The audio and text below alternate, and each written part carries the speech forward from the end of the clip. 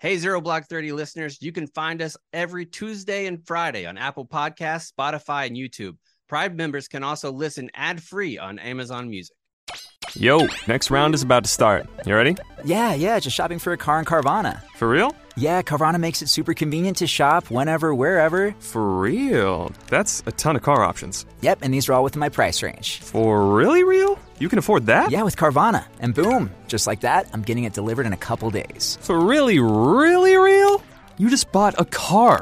For real, and you just lost my turn. Visit Carvana.com to shop for thousands of vehicles under $20,000. Welcome back to another edition of Zero Block 30. Today we have 3 rounds in the magazine. Round number 1, old Winston Churchill. His teeth, his dentures are up for auction. There's an auction that's coming out. Winston's got his dentures. I don't know if you knew this or not, Cons, but he started experiencing periodontal disease when he was like in his late teens. I think it's because he was born around the turn of the century and they just had yuck mouths over there all the time. But he started getting dentures when he was in his 20s. Like his family was a little well-to-do. So he has these dentures that are gold-plated on the top. The top dentist in the country at the time, maybe even the world, is the ones that made them. And he had several different sets, but the primary set that he used in all of his World War II speeches in that time period of his life is up for auction. So I'm going to ask you how much you think those are going to go for, and then some other historical relics or body parts that have been for sale. And then I'm going to ask Cons which ones he would want if he was able to purchase some. We're going to do that. Secondly, there was a Navy captain who was relieved from command. One of the reasons why is because when one of her junior officers was looking over the bow of the ship and pointing out to junior sailors, there's some dolphins, she thought it lacked discipline, so she punished him for it, which I think is just fantastic. I mean, if they're fucking around, you don't have time to dolphin goof if you're out there on the 7 seas, right, Cons? You just don't. I mean, our Navy is busy right now, and they cannot be busy with Dolphin Watch. As awesome as dolphins are, don't get me wrong. Anytime I see dolphins when I'm down the shore, you get excited. Oh, yeah. Everybody gets excited when they see dolphins 10 out of 10 times. But if you're aboard a destroyer, a battleship, that's got to be down the list of things you're going to be doing on a day-to-day basis. And then on that note, with things that are taking up too much time, the Army came up with a new program that is going to help folks like Captain Cons whenever he gets out of West Point a ton. It's going to take a lot off their plates, which they're going to be thrilled about. And we're going to talk about that without our good pal Katie. I'm sure you've noticed that her voice going, or chiming in like that at the very beginning of the show has been missed. Poor Kate, man. Her back is just absolutely wrecked. Like, she's not in today. She's going to physical therapy today. And hopefully she'll be back because she can't do hardly anything right now. I just feel awful for her. She told me the other day that her back hurts more than her pregnancies do, which is crazy town. Crazy. Wow. She was That's like, I'm in nuts. more pain right And now I than feel when I horrible. gave birth, without a doubt. Yeah, and I mean, speaking of her children, she's a very active mom. For anybody who follows her on social media, you see that she is not a plot my kid in front of a screen mom. She is, let's go to the museum. Let's go to the park. And for her not to be able to be active with her kids, I know is definitely eating at her. So I hope that she gets better soon, gets the help that she needs, and ultimately just heals up. And honestly, this better. podcast should be her only documentation that she needs at the VA. Like, we've talked about it for months. Kate needs 30.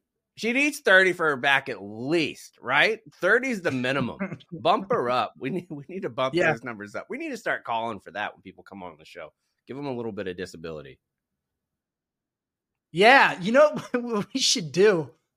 This might be a HIPAA violation. This might be invasive. We should ask people what their disability percentage is. I'm Like curious. veterans, Everybody's that they come different. on the show. Hey, what's your VA disability status? Yeah, ask them But that. I don't know how many people they killed. If you ever, yeah, exactly. Those are the 2 questions you ask every veteran. I don't know if you ever listen to Dan Patrick's show, but when his callers call up, they always give their height and weight. I don't know where that started or how it started, but that could be a thing with our guests. They just come on.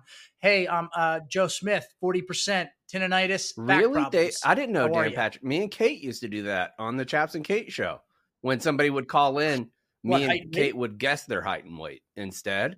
So whenever somebody would call into the show, they would have to say, "You're going to like the way you look, I guarantee it." And based on how they said that, Kate and I would guess their weight. And I did it on the Barstool Telethon that we had a couple months ago during our Cyber Monday thon or something like that.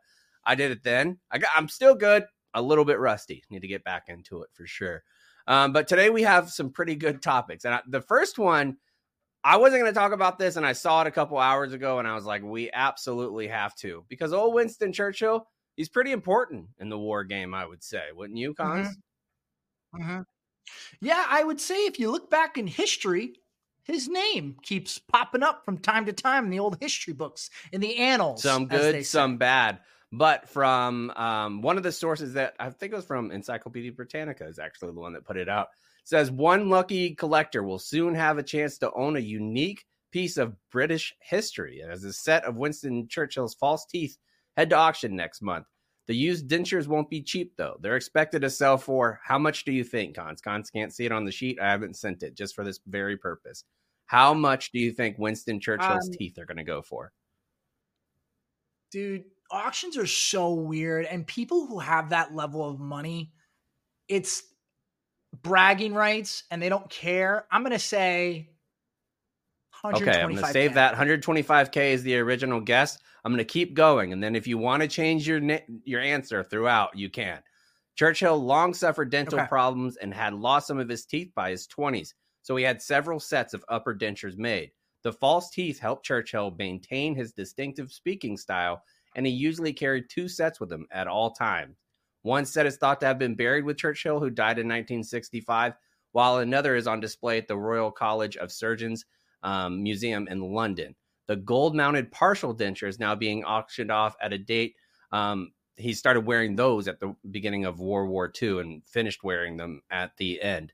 So it's from one dentist made all of them. He liked them so much that he would send them back to him, getting them tightened up, getting new models. So they basically treated him like Forrest Gump's legs with these teeth. Knowing all that now, Cons, that he gave all of the major speeches about World War II, about the Nazis, about Italy, all those things. He wore those teeth then. How much do you think? Let me start by saying I'm not surprised to hear that he had dentures. I never knew that he had dentures until you told me today. But I'm not surprised given what dental care was back then, especially across the pond. But he was such a great orator that's why I never even thought about, he probably has dentures because he sounds weird. Like when now Trump does that sometimes too, like where he'll almost lose his teeth in his mouth. Like you can hear it. Yeah. That's and people make fun. There's so much shit to make fun of Trump and Biden for. Having dentures in your late 70s is pretty fucking normal, right? Like that's normal. Yeah, especially when you're of that age and you grew up when dental care wasn't what it is today. It was almost inevitable. I would be curious to see what the percentages are, but I would venture to that a vast majority of people who are north of 65 have some sort of false teeth. And Trump's on the record as being a big Diet Coke guy. Can't imagine that helps. Yeah. No shot. That definitely. All right. So what do you think? Last guess. But I'm bumping that up. I'm bumping it up to $250,000. I am going to get Dan Katz to buy these teeth because the estimated is 10 grand. 10 grand. That's it? 10. You got to do that. You got to get in low. We absolutely need Winston Churchill's dentures. It's got to be in this right behind me, dude. How can I not have them here? I need those teeth. Yes. Like I was legitimate. Like if this article comes out and it's like what Con said, it's 125, 200K, whatever. I don't bat an eye at that. I'm like, that makes sense. Like it's a historical person. I mean, hell, Bert and Tom Segura, like Tom bought Bert Hitler's coffee cup for his birthday. Like, and they lost their minds about it. So you're having that. And I think he spent like 80. So when you see 80 grand for a coffee cup, Churchill is on the same plane, not historically. I would say historically known just as much as Hitler, like just as much. 1,000%. Because guess what? I mean, you don't want to give too much credit to the UK, but I mean, without Churchill, without the Brits, like the course of human history is forever altered. Who knows what happened in the war against the Nazis without the help of the Brits. I think we know how it would have gone. It would have gone poorly. Like it would have gone. Yeah, we're all speaking I German think we needed right every now. aspect of what we had to get the job done. And like the Brits were definitely a part of that. So was Churchill. I couldn't believe that it was only that much. So I went through, and I'm going to go through a couple other historical things to see if you can guess how much it would be worth now. Okay, so the Codex of Leicester that was written by Leonardo da Vinci. In 1994, Bill Gates purchased the scientific notebook that was written by da Vinci, and it contains all the artist's observations and ideas like astronomy. I've been struggling with saying, am I having strokes on this show? Like the last couple weeks, I've been struggling with pronunciation, Cons. I don't know what's going on here. I need to go to the VA. Bonto, that's got to be another 20. Give me another 20. I can't speak. It's important for my job. And I was just going to say, it's part of your job. You should absolutely be covered for that. So he has that. Water flow and geology are the things that are written down in there. Bill Gates purchased it in 1994. For what price do you think it was then? Yo, next round is about to start. You ready? Yeah, just shopping for a car in Carvana. For real? Yeah, Carvana makes it super convenient to shop whenever, wherever. For real? That's a ton of car options. Yep, and these are all within my price range. For really real? You can afford that? Yeah, with Carvana. And boom, just like that, I'm getting it delivered in a couple days. For really real? You just bought a car. For real, and you just lost my turn. Visit Carvana.com to shop for thousands of vehicles under $20,000. $50,000. This one is like Churchill's teeth being 10 grand. That book, Gates bought it for $30.8 million. How is that? Wow. I mean, obviously Da Vinci, and there's some but teeth. Like, come on, man. Like, it's his teeth. You get that much more than his teeth? The second one, the Magna Carta. In 2007, a copy of the Magna Carta dating from 1297 was sold at auction for how much, Cons? $21.3 million for that. Okay, I suck at this game, but I'm having fun. That's a good time. The Pink Star Diamond. In 2017, the Pink Star Diamond, which is a 59-carat pink diamond, was sold at auction for a record-breaking amount. What do you think that amount was? Not to be confused with the Heart of the Ocean that Rose selfishly dumped back into the ocean without telling anybody. What a horrible move by her. Idiot. Guy spends his whole life looking for that thing, and you're just like, that's generational wealth you just tossed into the sea, you idiot. Yeah, what a moron. What a moron. 75 million. That's really close, Con. $71.2 million. I'm going to count that as a win because you didn't go over. Excellent work. Oh, you did go over. Sorry, take the win back. Yeah, that's rough. The Apollo 11 moon bag. In 2017, a bag containing lunar dust particles collected during NASA's Apollo 11 mission was sold for how much? The bag that was on the moon.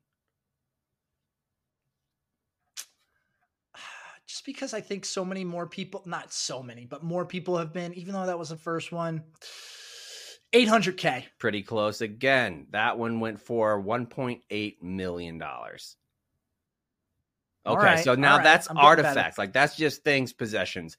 Now let's do historical relics. So if you remember, like, relics from the old Catholic times, like they used to have, like, a St. Peter relic was there. There was one, I forget who it was. Who was the first martyr? The first martyr, whoever it was, the Christian martyr that was on the road with Saul. They had, like, apparently one of his teeth, I believe, and that went around the Catholic Church for years, and that went on auction for like $90 million or something like that, something crazy. So Napoleon Bonaparte's Saint Stephen, does that sound right? Saint Stephen, yep, yep. So he was I didn't know that. The first martyr. So the first one that here, like the actual relics off of people, a lock of Napoleon Bonaparte's hair. It's been sold at auction with fetching some substantial amount of options. These locks are typically acquired from the time of his exile on Mount Helena. How much do you think Napoleon's hair would go for? Here's the thing. I mean, how do you prove to me that that's Napoleon's hair? I think that's only fetching $5,000. And if it's I don't more, know, because they have all those ways to do it, Cons. You've seen Antique Roadshow. You know they have the experts that are able to identify those types of things. Hell, they could bring in Pawn Stars. I bet Pawn Stars could figure it out. That's Napoleon's hair or not. Yeah. The Napoleon's hair went for a smooth $17,000. I'd rather have Churchill's teeth. All right. 1,000%. 1,000%. Because it's more weird to look at. I mean, I don't know if you watched the more recent Shane Gillis stand-up on Netflix. He talks about going and seeing George Washington's dentures. Similar situation where they took the teeth from all sorts of different sources, to include slaves, which is obviously we rebuke slavery on this show. We're not fans of slavery, but it was like slaves, animals, and they all just kind of like mashed it all together. Imagine what that thing looks like. And Big Daddy, I think, really bamboozled. Like, that was propaganda. That might have been a CIA Depop, like on Big Daddy, because they were just like, his teeth are made from wood. So then you have an entire generation of people that thought it was, and they thought that lamb and tuna fish went together. Which is not true either. The next one, Albert Einstein's brain. How much do you think that bad boy went for? That's a big one. That's a big one. I think of all the brains, that's a top 3 brain you could get, right? It has to be. Yeah, it's the top 3 most well-known brain. I'd say Galileo's up there. Let's see who else. Yeah, maybe Socrates. Maybe could be up there. Einstein's in the conversation. No matter what period you're talking about, he's in the conversation. Yeah, he's a top brain guy for sure. I'm saying that's $3 million. $85,000 is what it went for. And I think that's one Dan's got to buy too. At least Dave. Yeah. Like, that's 1 week of the ponies, like one pony race. Like, get Einstein's brain. All right, next up, Charles Dickens. This one's not his body, but there's a letter opener that was made from his cat's paw. How much do you think that went for? Oh, $25,000. That's cool, but I don't think that's fetching too much. Went for $195,000. How? How is that the world more expensive than Einstein's brain? You can make 1 million of those. I don't know. I can't make heads or tails of the auction world at all. It was the tail or the head. It's all obviously arbitrary. If it was the head or tail of Charles Dickinson's cat, then maybe, but not. So if you could buy any of them, I went around the office and asked some people. Nicky Smokes did not understand the question at all. I asked him and he said boobs, which was, of course he didn't. I mean, sure, like we all like tits. Who doesn't like tits? But I mean, that wasn't the answer. Chief had a great response. He would like to buy Neil Armstrong's boots to inspect them for actual moon dust to see if there's going to be there.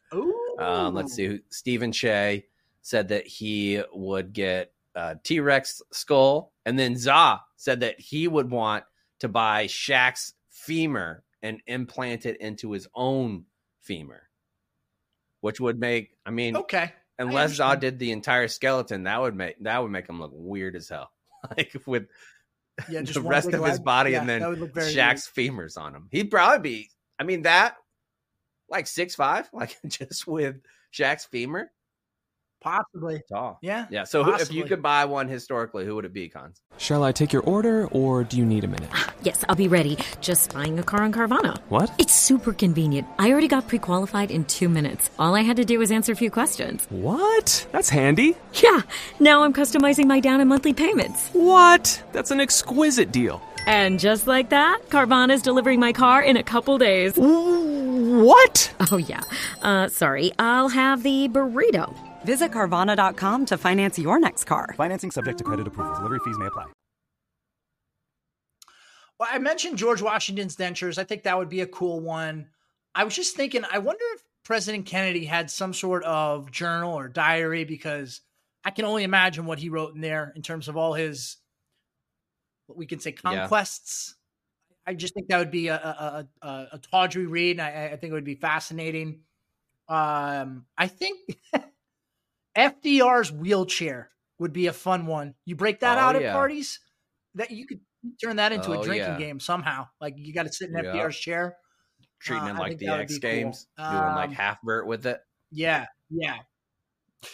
And then I think if you could get me a weapon from like Alexander the Great, I don't know. I just think that would be really fascinating just because we're not using weapons like that anymore these days, the way he was using them. So I just think that'd be a cool thing. And then the last one, I forget which astronaut it was, but whoever the astronaut was that hit a golf ball on the moon, if I could get that, like, wasn't that golf Neil club Armstrong too? and display that. No, I don't think it was. I think it was the next time we went to the moon, if I recall correctly. I wonder, where did that go? Just straight forever? No, it didn't go forever. I've read something somewhere once that it went down somewhere on the moon. It's still up there on the moon, but it didn't go forever. Mine would be, I went basically biblical with it. I would love to have Jesus's hammer because he was a carpenter, like getting that bad boy would be a good one.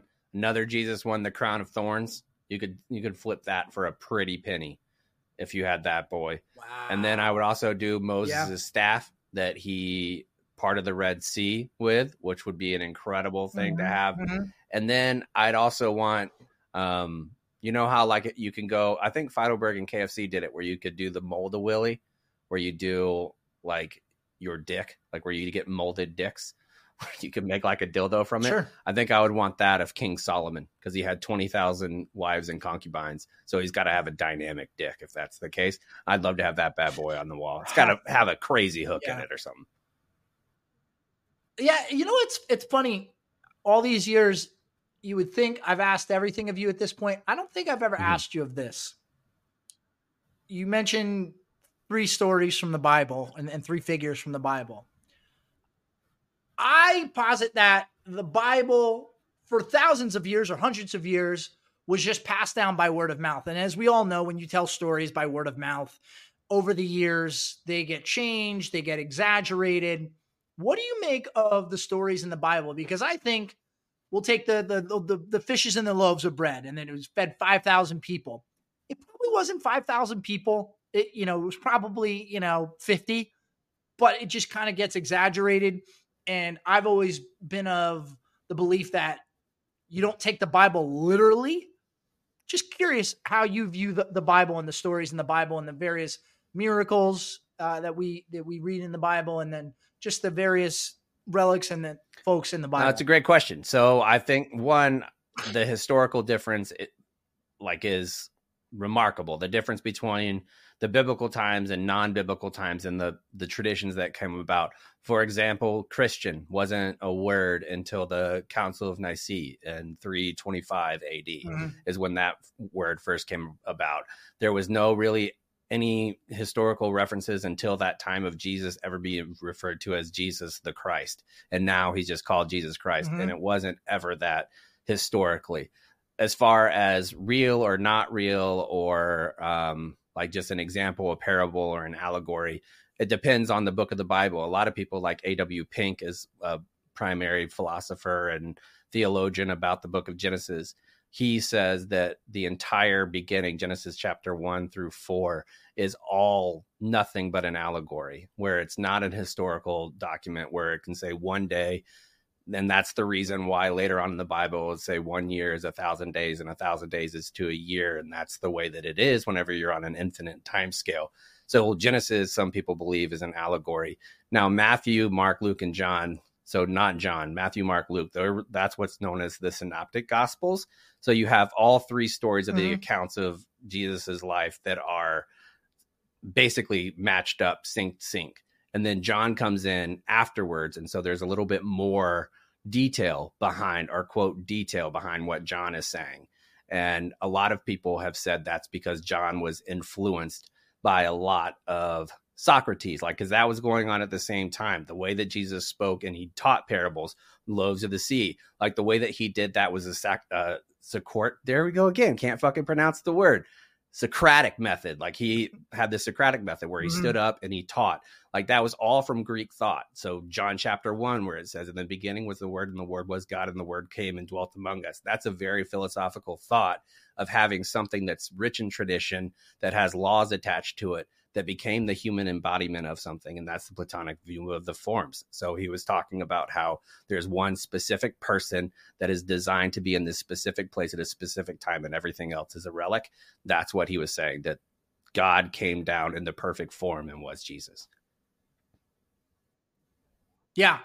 Sorry, not to go off on a tangent, because I think you could take that conversation for another few hours, but I just find it fascinating that I think the Bible leaves a lot up for interpretation, and it's up for everyone's individual interpretation. But I'm always fascinated by how people view it, and to hear that perspective that you just provided, I think is just yet another perspective that makes a lot of sense. I think that was one of my favorite things about teaching back in the day, is that there's certain things that are taken from that time period and put into today's perspective, when those letters, like the letters to the Ephesians, the letter of the folks of Colossae, like all of those people were a specific time, specific place, and sometimes even a specific person that needed to hear this. Now, if I'm giving you advice, like if you called me and like, hey, dude, I'm thinking about this, or if I called you like, hey, dude, I'm thinking about this, the advice that you would give me if one situation occurred, and the advice I would give you comparatively to the advice I would give Kate, or comparatively to the advice I would give my mom, all of that is going to change based on the context of where you're at, like socioeconomically, where you're at educationally, all those different things. That's the same way that Paul treated a lot of those churches, like to the church of Ephesians. Like he told them what needed to be going on because of what was happening in Ephesus. Like it was like all of those things counteract, and everybody grabs a hold of the Bible and acts like that it's all applicable to everybody in the same exact place. Well, that's like saying what happens to me here in Chicago should be the exact same way the things that happen in St. Petersburg, Russia. And that's just simply not the case. No. And it can't be. Right. All right. So, well, that was different. Anyway, let's move. If you've been going through some stuff and that brought up some old bad church memories, maybe you should talk to our friends at BetterHelp, right, Cons? Yes, because as we know, Zero Blog 30 is sponsored by BetterHelp. You know, I think a common misconception about relationships is they have to be easy to be quote unquote right. Sometimes the best ones happen when both people put in the work to make them great. I think you and I can both attest as married fellas that marriage doesn't happen by accident. You both got to put in work. I can speak for myself and my wife that we both put in the work. We have these conversations. You know, we both utilize therapy to make ourselves better and work at it together. And that therapy can be a place for you to work through the challenges you face in all of your relationships, not just marriage, whether you're friends, your work, anyone really, because there's relationships in all different forms. So if you're thinking of starting therapy, you should give BetterHelp a try. It's entirely online. It's designed to be convenient, flexible, and suited to your schedule. Everybody's got a busy schedule. They're going to make it work for you. All you have to do is fill out a brief questionnaire to get matched with a licensed therapist, and you can switch therapists anytime for no additional charge. I think we've both talked about instances where we were talking to somebody for therapy and we realized, they weren't a good fit, and that's okay. So you can switch, no charge. So become your own soulmate, whether you're looking for one or not. Visit BetterHelp.com/0 today to get 10% off your first month. That's BetterHelp, HELP.com/0. All right, so let's get into the first actual topic of the day. It comes to us from Task and Purpose. It says that a Navy captain's yelling in public, quote, humiliation of her officers and crew was so severe and frequent that once made the mistake of pointing out the dolphin swimming nearby on the ship's bridge, made her enraged to the point that she was screaming. That fear quartered above the USS Lake Erie, a scathing Navy investigation found, could have created a, quote, higher risk of having safety or operational mishap and an unsafe command environment where sailors do not exercise judgment. There's been a couple stories about what she actually did, and some of those include whenever she was on the ship's deck and she was in there where they tell them to steer or fucking go faster or slower, go left or right, whatever the hell they do in ships. She was up in the command deck and she was giving out commands and orders, and somebody asked her to repeat herself, that they didn't hear her. And she screamed at them, pay the attention. When I talk, nobody else does. Everybody listens. First up, Dat, how do you feel about that approach? everybody has a different leadership style, and different styles work for different people. However, I don't think leading from fear ever works. And it's specifically for the reason that's mentioned in this round, where sailors, they don't exercise sound judgment because they're coming from a place of fear, and they're not thinking about what's the best decision to be made here. They're thinking, what is going to get me not yelled at by my commander? And when you start getting yourself into a mental pretzel about decisions that a lot of times need to be made in a very small window of time, you're going to run into a lot of issues. So I do not like leading from fear. I'm okay with being stern or raising your voice when necessary. I think that works for some individuals, but you don't have to scream or be loud to be a good leader either. I just think it just sometimes goes hand in hand with leading from fear, and I don't think that's ever a good idea. And the last thing I will say, the USS Lake Erie, really? We didn't have any other better names for this ship? We named it after a fucking lake? Listen, Great Lakes, the Great Lakes are great. They should be the average lakes. Be that as it may, you have so many people who have distinguished themselves throughout naval history. Slap somebody's name on that ship, not the USS Lake then Erie. You never know. So whoever you pick in like 40 years, they're going to be problematic. You're going to have to change their name. Yeah, probably. They're going to be that way. So, what do you think about? It depends. One, situational. I think that the situation that you're in the training environment or the operational environment that you're in means a lot. Two, I think it's the position of the person that is doing it. In this case, you have the overall commander, the captain. So for those of us that have Army and Marine brains and Air Force brains, captain is an 06 colonel. So she would be the leading person, the commanding officer of the entire ship. I think in that situation, you need more calm, cool, and collected leadership. I think if that exact same thing happened from the XO, I think it's okay. If it happens from the command chief petty officer, I think it's okay. Coming from the actual commander, I feel like she has to be a lot more calm in that situation. But once it's operational, if it's operational and you're like legit doing stuff, I don't care what you say. Like, it's about getting the job done. Yeah. And if you can't do it and you can't hear, get the fuck out of the seat, because somebody else is trained to do it too. So I think in those situations, not all, and maybe not in this one, but I think that can be an effective leadership style. I agree. It reads to me like she was doing this all the time and just berating people. And I don't think that's effective. I agree with you. In the heat of a moment, in the heat of battle, there's going to be screaming, there's going to be yelling. I also think... I also don't like it from officers, period, but you know that. I don't like it when officers yell at all. No, I'm with you there. Overall, if you had to choose be a yeller or not a yeller, I would choose not being not a yeller. Especially as an officer. I just don't... Right. As an speaking from an officer's perspective, absolutely. I also think the leaders who are very adept at leading other people are able to adjust their style depending on who they're speaking to and who they're leading. Right. That's what I was saying. Like, giving advice to different people in different ways.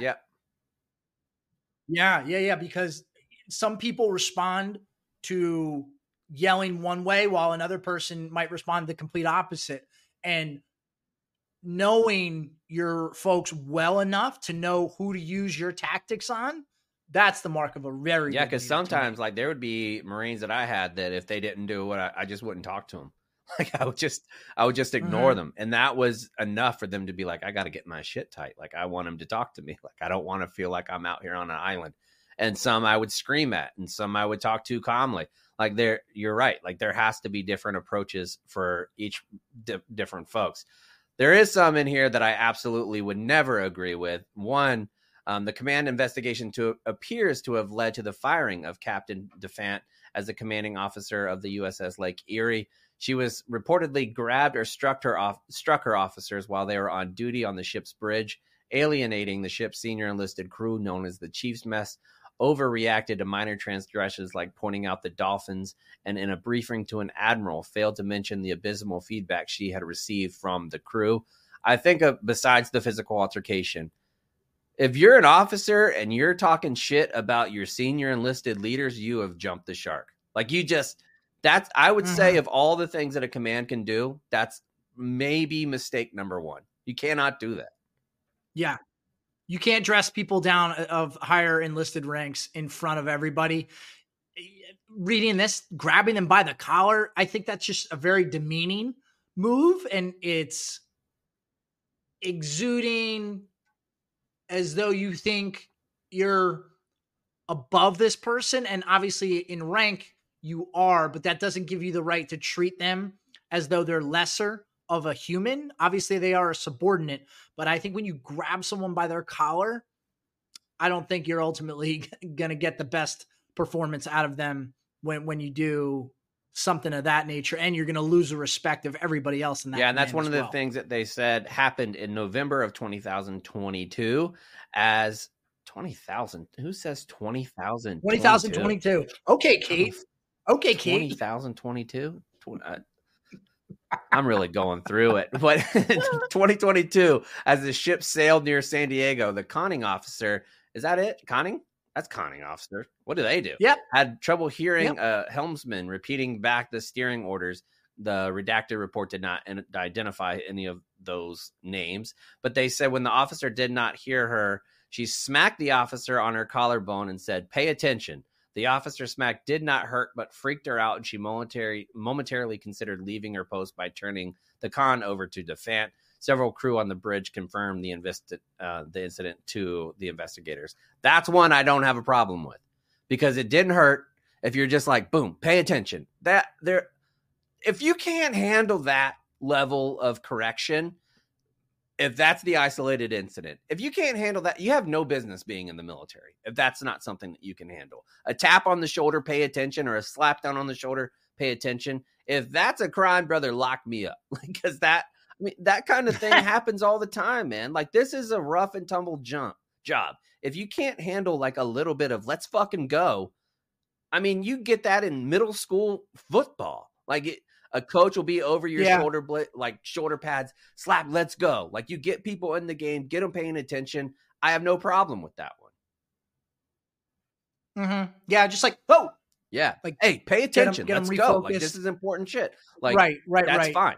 I think I'm okay with that one as well. As so long as, we don't have all the context, so long as it wasn't meant to harm the individual and so hard that, you're thinking to yourself, geez, did she just try to hurt her? But I'm with you. I think I'm okay with a little like recentering of the person, we could say, refocusing the person with a little bit of a physical. I think that's the problem though too nowadays. Everybody, who knows what's going to get you in trouble? So even the smallest thing, like if you were to touch someone and not slap, touch someone on their arm, who's to say that can get turned around as sexual harassment in today's day and age? You don't know. You don't know how people feel about being touched, and they're going to run that up the chain of command that, I was uncomfortable because they touched me, when in fact you just tap them or touch them on their arm to get their attention. I don't know. It's tough. I think it's tougher, and you tell me if you agree. I think it's tougher now more than ever to be a leader in the military with everything that they have to do with. And that's on both sides. Not just dealing with right and wrong, because that, there is the elements of leadership for that. Like, anybody with a brain knows that you can't be like sexually assaulting anybody, legit assaulting somebody, like all those different things. We'll just toss those out the window. But if you have like training people to do a job that involves being lethal and that involves having to be okay with eventually pulling the trigger, not in all jobs, obviously, but in some jobs where you're going to go kill people. Like, a lot of these attack ships, like, that are heading over to the Middle East, that are going to go take on the pirates and shit like that. You have to be prepared to kill somebody. Like, if that's what it comes down to. Mm-hmm. And if you're so fragile that you can't handle somebody slapping you on the shoulders to pay attention because what you're going to do is lethal, I just don't know how that's an effective way to run a military. And I'm not saying that it needs to go back to like the 70s boot camps where people are getting the shit beat out of them all the time. And no, but you have to be able to have some sort of thick skin, like getting yelled at and like running to the command. That shit has gone too far. Like just from what I've seen and like the comments online, like I think it's gone too far. Like you can't be a pussy. If you can't yell at somebody, listen, I'm of the belief that sometimes someone just needs to get yelled at. And I need to raise my voice, or my platoon sergeant needs to raise his or her voice to get somebody's attention. And it can't be, oh, that's invading my safe space, and now I don't know that I can do my job. Well, do you think the enemy is going to give a single care about your safe space? No. So it's such a fine line. I'm sorry. I'm grateful I don't have to walk it in the military. Especially right now with as a cell leader, phones I don't and know. TikTok and worried about getting leaked on Instagram. Like you having people set up cameras in there. So when you're doing room inspections, everybody sees everything and people don't know that you're supposed to go in there and white glove inspection. You're doing your job that you were ordered to do, but it now looks like you're overbearing. Like the job of being a first sergeant, I feel like right now, and being in charge of the barracks and doing things has got to be miserable, man. Like it's just got to be not a good time.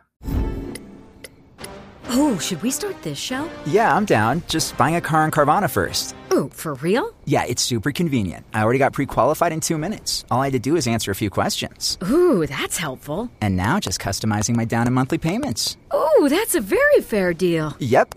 Boom. Just bought a car. And you get to take me to the Carvana vending machine in a couple days to pick it up. Ooh. I'm kind of busy. Visit Carvana.com to finance your next car. Financing subject to credit approval.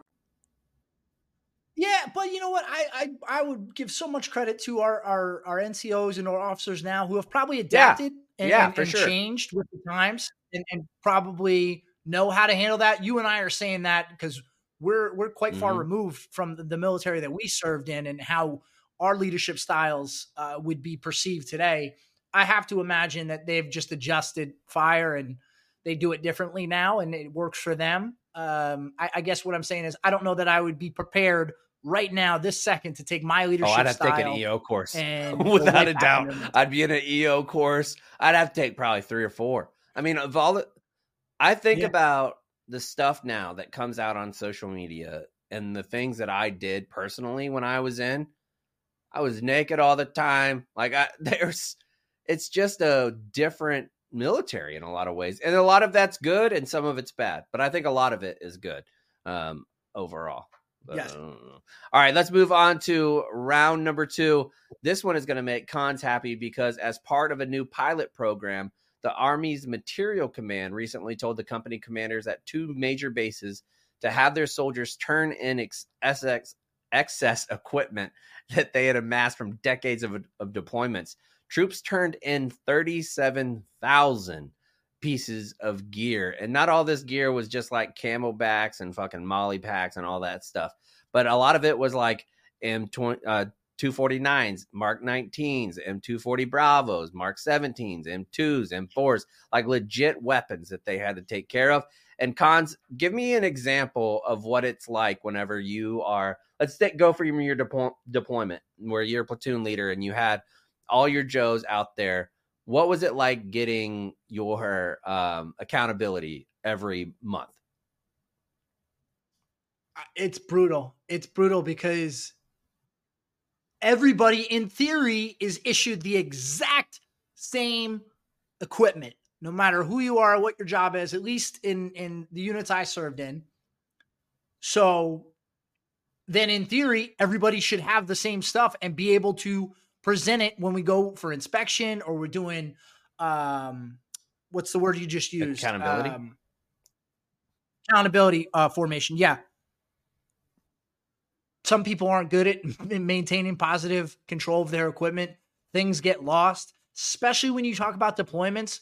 Things get thrown into containers to get to and from deployments, and they get unpacked, and maybe things get misplaced, not on purpose. It's just the nature of taking equipment, CONUS, and bringing it to deployments.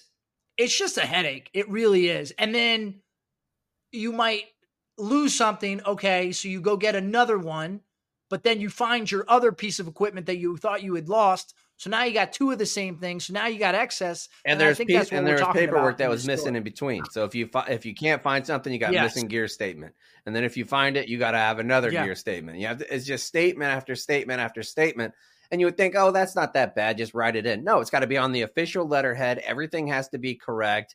You have to send it up through your chain of command to make sure that it gets to the battalion commander so that he or she can sign it off. It takes hours, man, hours. Every time that you do it, you have all your shit out there. It takes forever. Well, and the biggest part as a commander, you are ultimately responsible for that equipment. So if something's missing, like if you're missing a saw, I mean, that money's got to come from somewhere, and it's going to come out of your pocket. So when you hear these stories of people staying till all hours of the night till missing equipment turns up, or you're out doing a field problem and you field exercise and something gets lost, and okay, cool, we're not going back to the rear till we find it, and people are out in the field an extra day, extra 2 days. That's because somebody doesn't want to pay for that. And it's infuriating knowing that congressional report came out that there's like $3.2 trillion of unaccounted for gear, unaccounted for weapons, but you're going to make a company commander who's 25 years old, 26 years old, pay for that whenever the highest levels of command have no idea where there's still 6 nuclear weapons, warheads, that we don't know where they are. I swear to God, I saw another article that they're still looking for it. They're finding leads. How do you misplace a nuclear warhead? It's somewhere between 4 and happen? 6. There's nuclear weapons that we cannot find. One is too many. One is too many. I mean, even thinking about losing one seems bad. I mean, they say that they're not in danger of being able to be used or anything like that. But still having nuke. But you're pissed at me because the M4 is gone? Like, because I can't find my poncho liner? Yeah. I shouldn't be able to go to the pawn shop and pick up a nuke Right, yeah. outside of, Fort Liberty. Color me, silly for that one. So what they're whatever. doing, because they had that new program where if you're not using it, you can turn it in. Some of their units have dropped from a 59-page to a 39-page inventory. And not only that, but the way that they go through these inventories are a lot more streamlined. So they can say no changes. If they didn't use any of the gear from the last month, they could do no changes. And it's gone from an average of 2 hours every month that they've had to do it for the entire company. That adds up to whatever, like a couple hundred hours of man hours or whatever.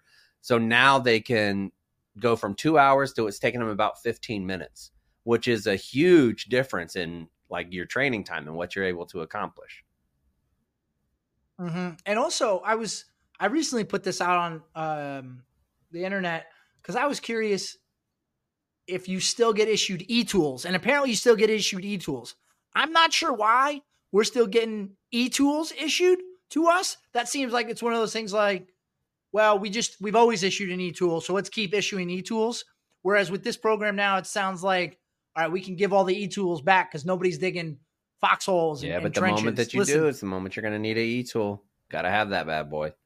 I mean, there's just so many. Have you seen, you know who kicks our ass in the e-tool department? China.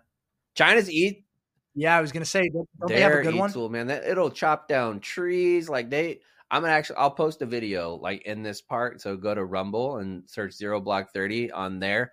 And you can check it out. I'll put it in this part where you can see some of the things these e-tools do. And it is remarkable, man. They have like e-tool competitions of who can get out of the jungle just using their e-tools. They use it to cook. They use it to climb. They use it to cut trees down. They use it to sew. They use it as like oar whenever they're going down a little canoe. They use it for everything, and it's phenomenal. We need those bad boys in our arsenal as well. All right, let's move on to some save rounds and alibis. Cons, what do you got? Yeah, I'll just say for the Army, it's refreshing to see a branch of the military starting to think through problems that have existed for a long time, like missing equipment or excess equipment, as opposed to, as we've said so often, well, it stunk for me, so it should stink for everyone. It's like, no, let's figure out a better way to do this. So I think that is refreshing that we are moving in You that know what we direction. should do, Cons? And then How I'm sure you've seen those apps where, let's say you have Tiddlywinks. Were you a Tiddlywinks guy? I know Okay, it never so you have played it. Tiddlywinks. Let's say you throw all your Tiddlywinks all over the floor. You can have a app on your phone, look over and scan it and count how many Tiddlywinks you have. Why in the world can't we develop, if we can develop lasers that can go across the ocean and put like a pinhole through something, if we could do all that kind of stuff, why can't we figure out an app where a company commander could just have everybody lay things out and you scan it and see what's missing? Yeah, I think either you told me about this or maybe my buddy Steve, because his son is very big into Legos. Oh, yeah. Isn't There that is a that thing thing. now? Yeah, it was me. Yeah, and it like tells you an inventory. Yep. That was the word I was looking for before, by the way, doing an inventory. You get an inventory of all the pieces that you have so you know what you're working with. And not just that, the Legos thing will teach you what you can make from it. It scans it and it'll give you like what you can actually build from that. You should, if Lego can do it, DARPA should be able to figure that out in a second. And if they haven't, let's put that together and then retire off of that. We need to be advisors at DARPA. And then last thing, I caught a tail end of the movie Courage Under Fire with Denzel Washington the other day, and it just kind of made me laugh because at the core of that movie, you just have a random officer getting assigned to do an investigation that he may or may not be qualified to do, because the whole crux of that movie is investigating the Medal of Honor for the pilot. And it just reminded me of the time I got assigned when I was working in the S3 shop. I got assigned to do an investigation, a 15-6 investigation on a soldier who died from a drug overdose, on the source of where he got the drugs, if he was involved with a drug ring, and all these legal and different drug-related offenses. Buddy, I wasn't qualified at all to do that. And then I had to write up this big legal document that I had to send to legal. I must have traded that back and forth with legal 10 times before they said, okay, this is good to go. Because they're qualified and trained to write these sorts of investigations. You know, I took law classes in college. That was the extent of my training. I mean, I took a biology test, but I'm not about to do brain surgery on somebody. You know, like it's just silly, like the things. And I think that's actually changed some now, where they will actually make investigative authorities be the one that investigates. What seems like it should have been a no-brainer all along the way. But it's just interesting. You know, people I think always ask like, "Oh, which military movies are the most accurate?" Courage Under Fire, random dude just doing an investigation. Yep. That's pretty accurate, or at least it used to be. That's all I got. Yeah, I don't really have anything either. Just hope Kate feels better, man. Like whenever you're one of your buddies, like it's one thing if your friend has diarrhea or if your friend has like a funny little ailment, sore throat, even COVID. But when you know one of your buddies is legit in pain and can't do the things that they want to do, especially when it's kid related. Like once you start having kids and you can't help out, once you feel crazy guilty for your partner that has to do everything essentially. And then you just feel bad for them being sick. And like whenever Annalise had surgery, I was like, what do I do with my hands? Like it gets taken away from you. You don't have any idea. Yeah. You almost want to take that pain on yourself. Well, I don't know about that. Even though it's impossible. I don't want back pain. Kate can keep it. True. Kate can keep that. But speaking of pain, do not gloss over the fact that the exact thing I said was going to happen has already happened. You had a weapon in the office, and people are randomly getting shot. There it is. That looks like a fairly high-powered rifle that should not be used in the confines. So if you want to see it, go to Rumble and check it out. I got the rifle on here. It is a legit long gun, and I'll let you even hear it. Like when you rack it back, it sounds real, and it's like a heavy.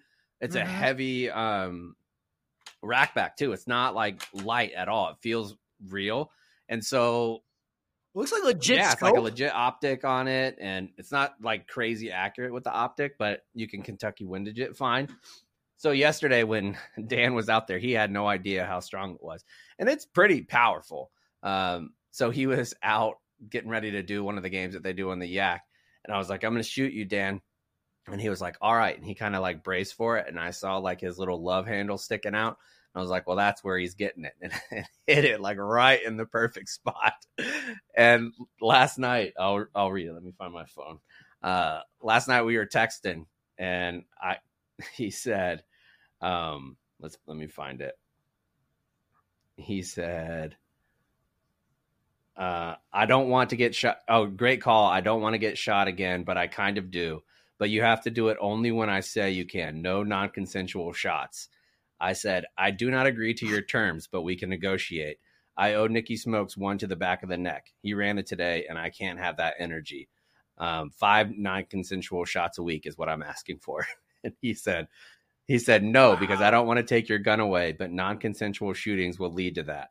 I said, this is disappointing, but I will try. We need a compromise. Can I add it to the wheel for a non-consensual shot once a week? So we're going to have debates about it today, have a conversation. But I feel like I should be able to shoot people in the office if I need to. Why can't I be the office enforcer? I feel like I can't believe I just heard you say those words that you think I need okay. to. I mean, if that captain can slap people at the collar, I can hit somebody in the thigh. What is the round? It's like a rubber round bullet. Yeah. Or what does it look like? I think it's kind of clay, like a hard plastic, but it's 0.28 grams per, and it comes out at 400 feet a second, which is it's pretty fast, and it does hurt. I admit. So last week was the first week that I had it, and Max from Part of My Take was doing squats. And I was up on the second level of the Barstool office here in Chicago. And so the second level looks down on the basketball court and there's like a squat rack and some gym stuff there. Max was doing squats and I was like, Max, can I try to shoot you from up here? And he was like, yeah. I was like, I'm just trying to dial this thing in. Shot him right in the ass, like almost in the asshole. But he was wearing jeans. He was like, wasn't that bad.